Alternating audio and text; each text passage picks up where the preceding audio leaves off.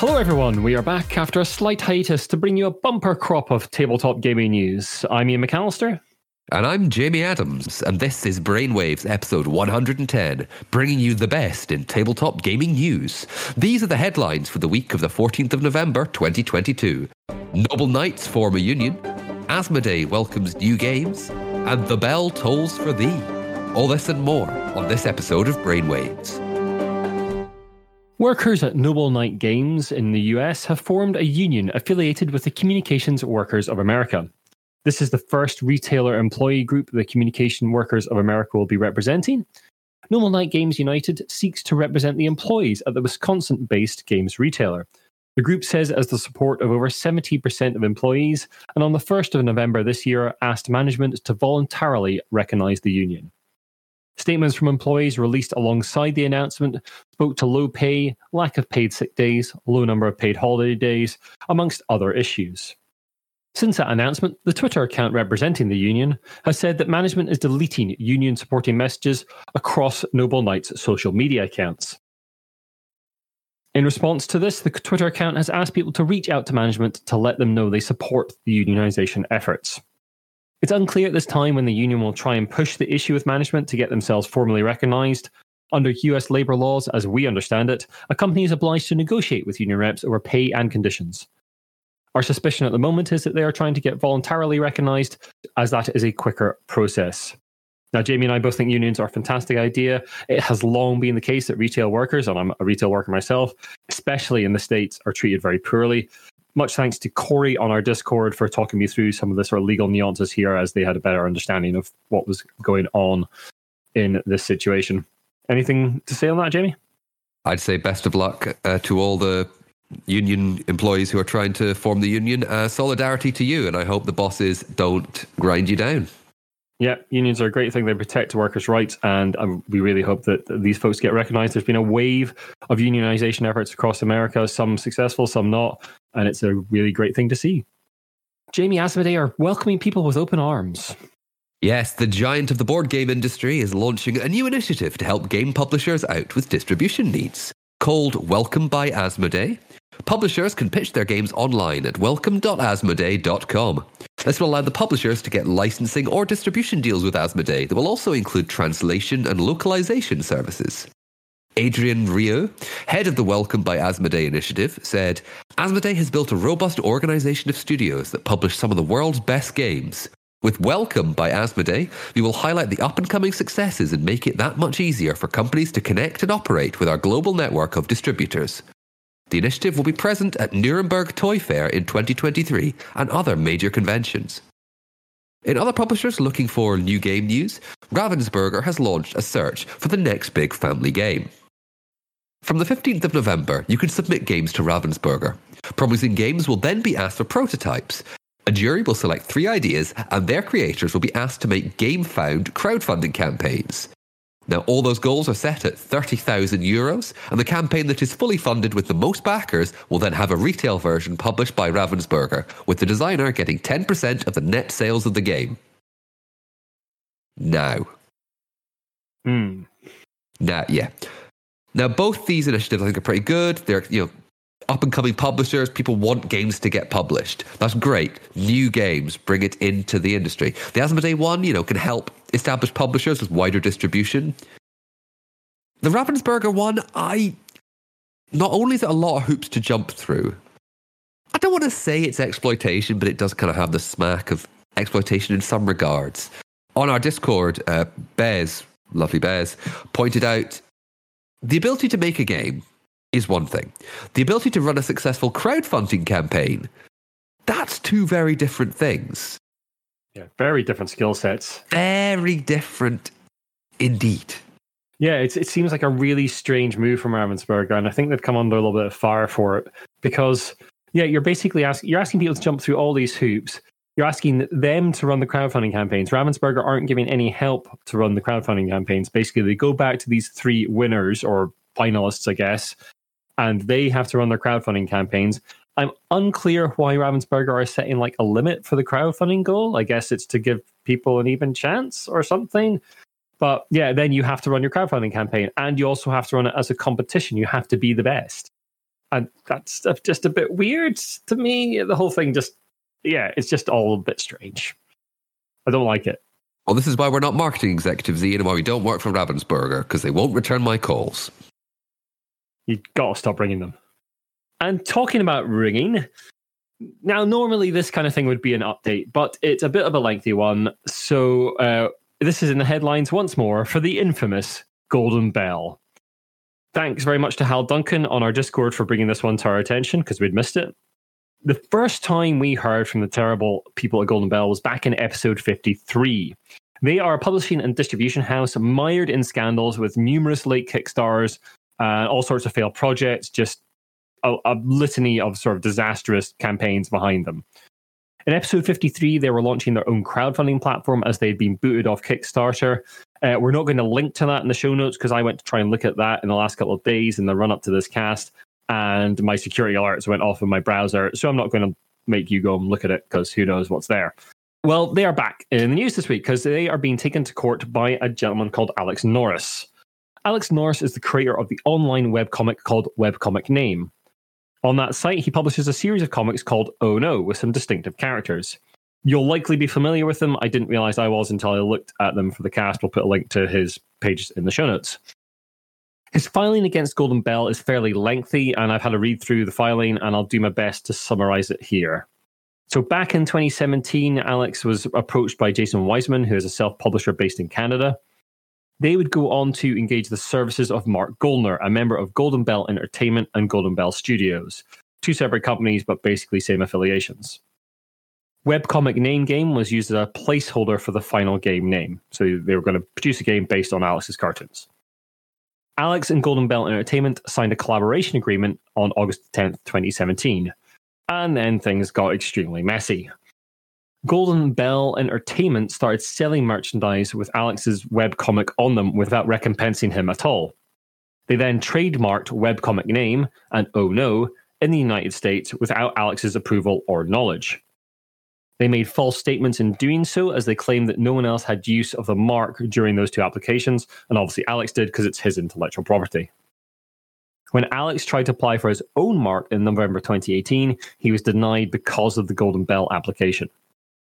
Alex is now suing Golden Bell for copyright infringement, false designation of origin, and he also wants the fraudulent registrations of trademarks cancelled.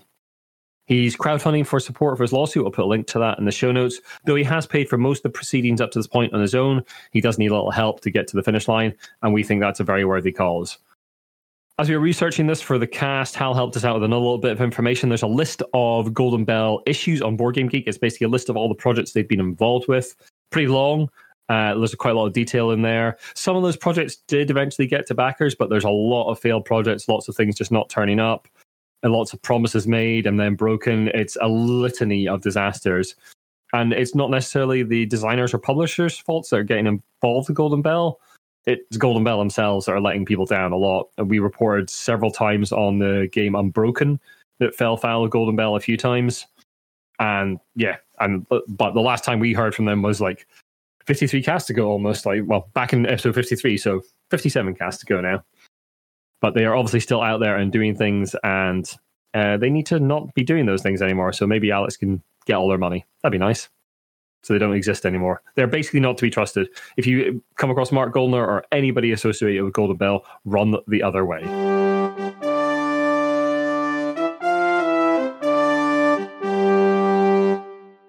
Now, you'd think by now we'd be done with chess news, but it just keeps on giving. Hans Niemann, the US chess grandmaster at the centre of the recent cheating scandal, is now suing his rival Magnus Carlsen for at least $100 million. Carlsen had accused Niemann of cheating, but up till now has not provided any real evidence of Niemann doing so in their over-the-board matches. Niemann has admitted to cheating when he was a much younger player, but has denied the most recent accusations. For a full breakdown of that, you can listen back to some of our previous podcasts. Niemann is also suing Chess.com, that put out a recent report stating that they thought Niemann had cheated more than he's admitted to in the past. He's also suing chess grandmaster Hikaru Nakamura for repeating the accusations while streaming. In the filing, Niemann has accused Carlsen of launching a smear campaign against him. Just keeps on going, doesn't it? Just won't stop. Can't stop, won't stop. Yeah, never stop stopping. It's amazing. Like chess is in the news a lot right now, and it's for this reason, not for good reasons. Maybe it wants that? I don't know. Doesn't seem like it does. And now for the rest of the news.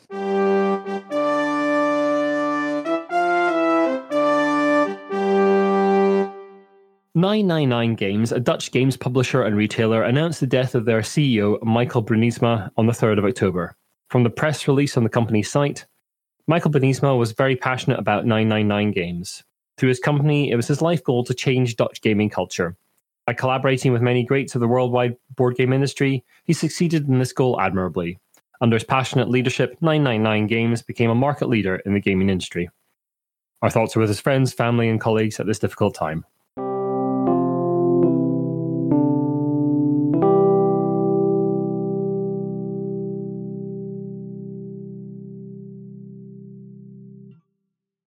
Executive producer of Dungeons & Dragons, Ray Winninger, has left his role. Winninger took over the D&D design team in 2020 and oversaw the transition of release schedule to more campaign-setting books, such as Spelljammer, being released. Winninger was also involved in the early days of what we now know as 1D&D. Now, the departure seems to be an amicable one, with Winninger thanking the D&D team and said, "Shepherding D&D was an honour and a privilege, but I'm looking forward to slowing down and getting back to a list of personal design projects." He'll be missed. Did a lot of good work.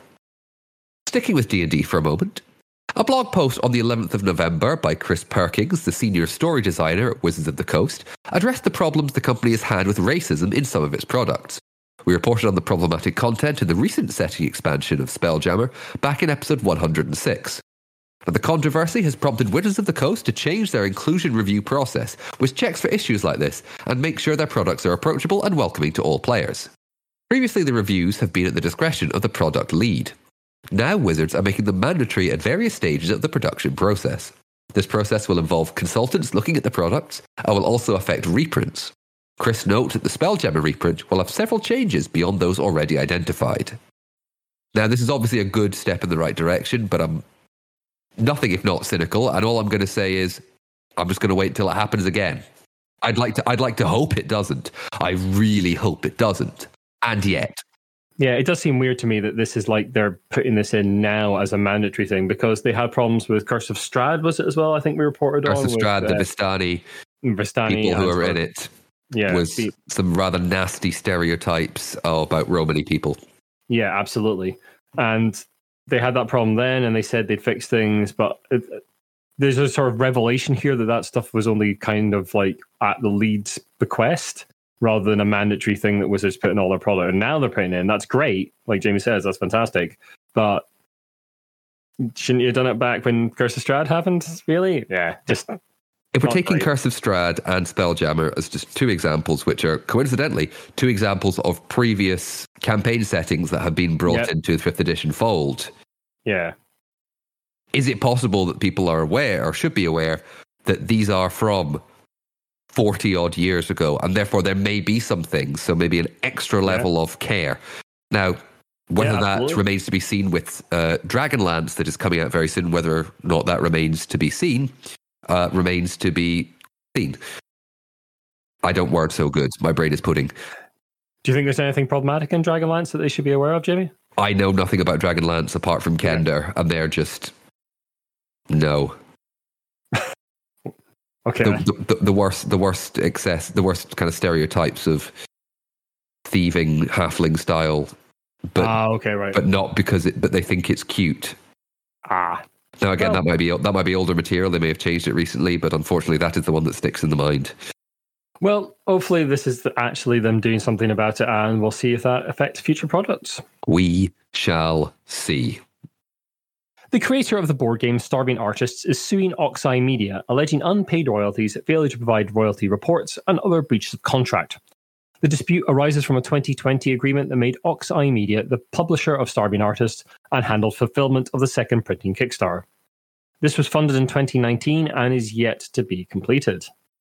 Oxeye Media is being sued for royalties, compensation, and the remaining stock of the first printing that they hold. At this time, Oxeye Media has declined requests for comment from ICV2, where we got this story. In other Kickstarter going wrong news, there was an issue with a recent Kickstarter called Towering Perfection. A designer called Connor Wake said that the game Towering Perfection by Andrew Kuplik was very similar to his game Flowering Heights. Both these gentlemen had been in the same playtest group, and the controversy got so much that the Kickstarter has now been taken down for Towering Perfection.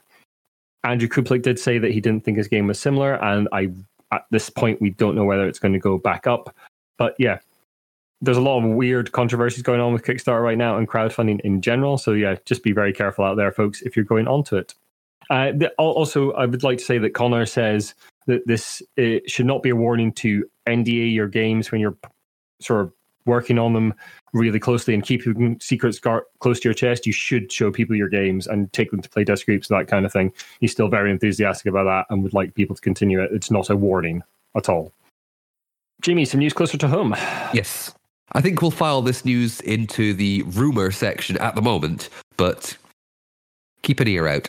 It seems all is not well at Inside the Box, a London-based publisher of games such as Subterra and Statecraft. In a recent Facebook post in the Board Game Trading and Chat UK group, users drew attention to missed filing of Inside the Box accounts and that recent updates to the Subterra 2 campaign had not sounded promising. We don't have access to these updates as they're for backers only. Inside the Box currently has several Kickstarters unfulfilled, including Subterra 2, Aquanauts, Alba, and Crypt X. Amongst the comments on the Facebook group was information that Inside the Box had previously welched on commitments to demoers at the UK Games Expo to provide copies of games as part of their compensation package. In addition, one commenter said that Peter Blenkarn, the head of Inside the Box, had fired the entire staff back in August and was now basically running a one-man show. Peter appears to have disappeared from all social media. Now, there's a group on Telegram exploring possible legal action, which we'll link to in the show notes. Now, I started with saying this is rumour, so I'll finish with saying this is all rumour, speculation and hearsay right now. But there are a lot of missed Kickstarter problems, there are a lot of missed updates, and ITB are not responding to comment or really having any kind of social media presence.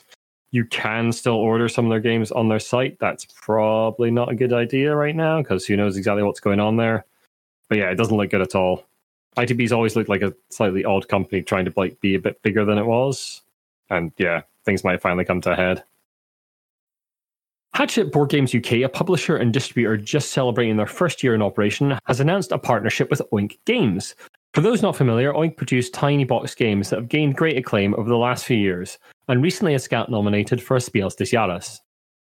Popular as Oink games are, they've always been tricky or expensive to find at retail, and hopefully this new deal will see them have a much more widely available release and see more games from that area of the world come to the UK. Fabian Lossier, director of Hatchet Board Games UK, said of the collaboration, "We are super excited to now agree this partnership with Toby and the team at Oink Games. We've already had incredible support both from retail this year, but also from our direct contact with the gaming community at shows like UK Games Expo, where we were so grateful to pick up 3 major awards. Aircon and Tabletop Gaming Live, and the demand would always be there for Oink titles if we had them, especially Deep Sea Adventure, A Fake Arse Goes to New York, and The Incredible Scout, which has this year been nominated in the prestigious Spieles des Jahres Awards." Now, we will have our final on stage of the year with Flamian on the 22nd of November at 8 p.m. UK time over on our Discord. That's over a week after the cast goes out. We hope you can join us and ask your own questions of this rising star in the UK scene. Hatchet have been making a big name for themselves, and I'm sure they've got a lot to say about their collaborations with Oink and other things as well. Come along with your own questions. There'll be a Q&A afterwards.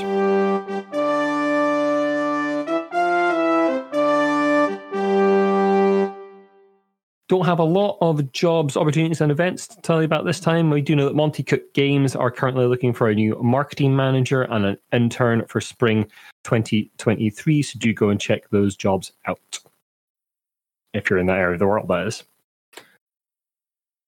And we'd like to give a little shout out to our lovely patrons. Thank you so much for continuing to support us, especially James Naylor and Sean Newman. We'll link to all of James and Sean's bits and pieces in the show notes. You can join them for just $1 a month to get access to an extended version of the cast and some other behind-the-scenes information.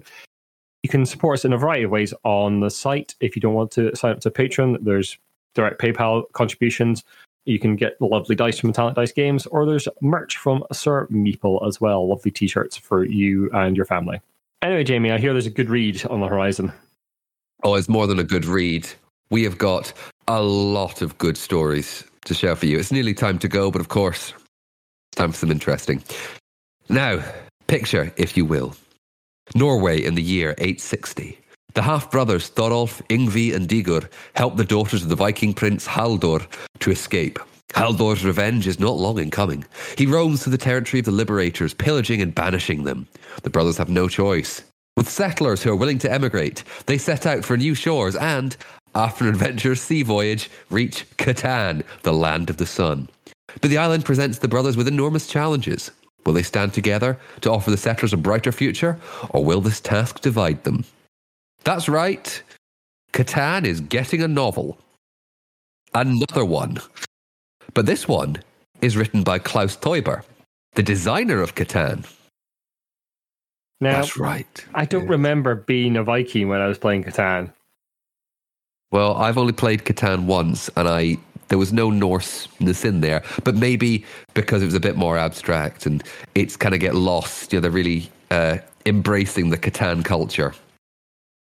But I feel like I've been neglecting you, dear listeners. You deserve a little treat, which is why I have some new Monopoly news for you. But it couldn't be anything. It's got to be nice, special, tight, secure Monopoly Secret Vault.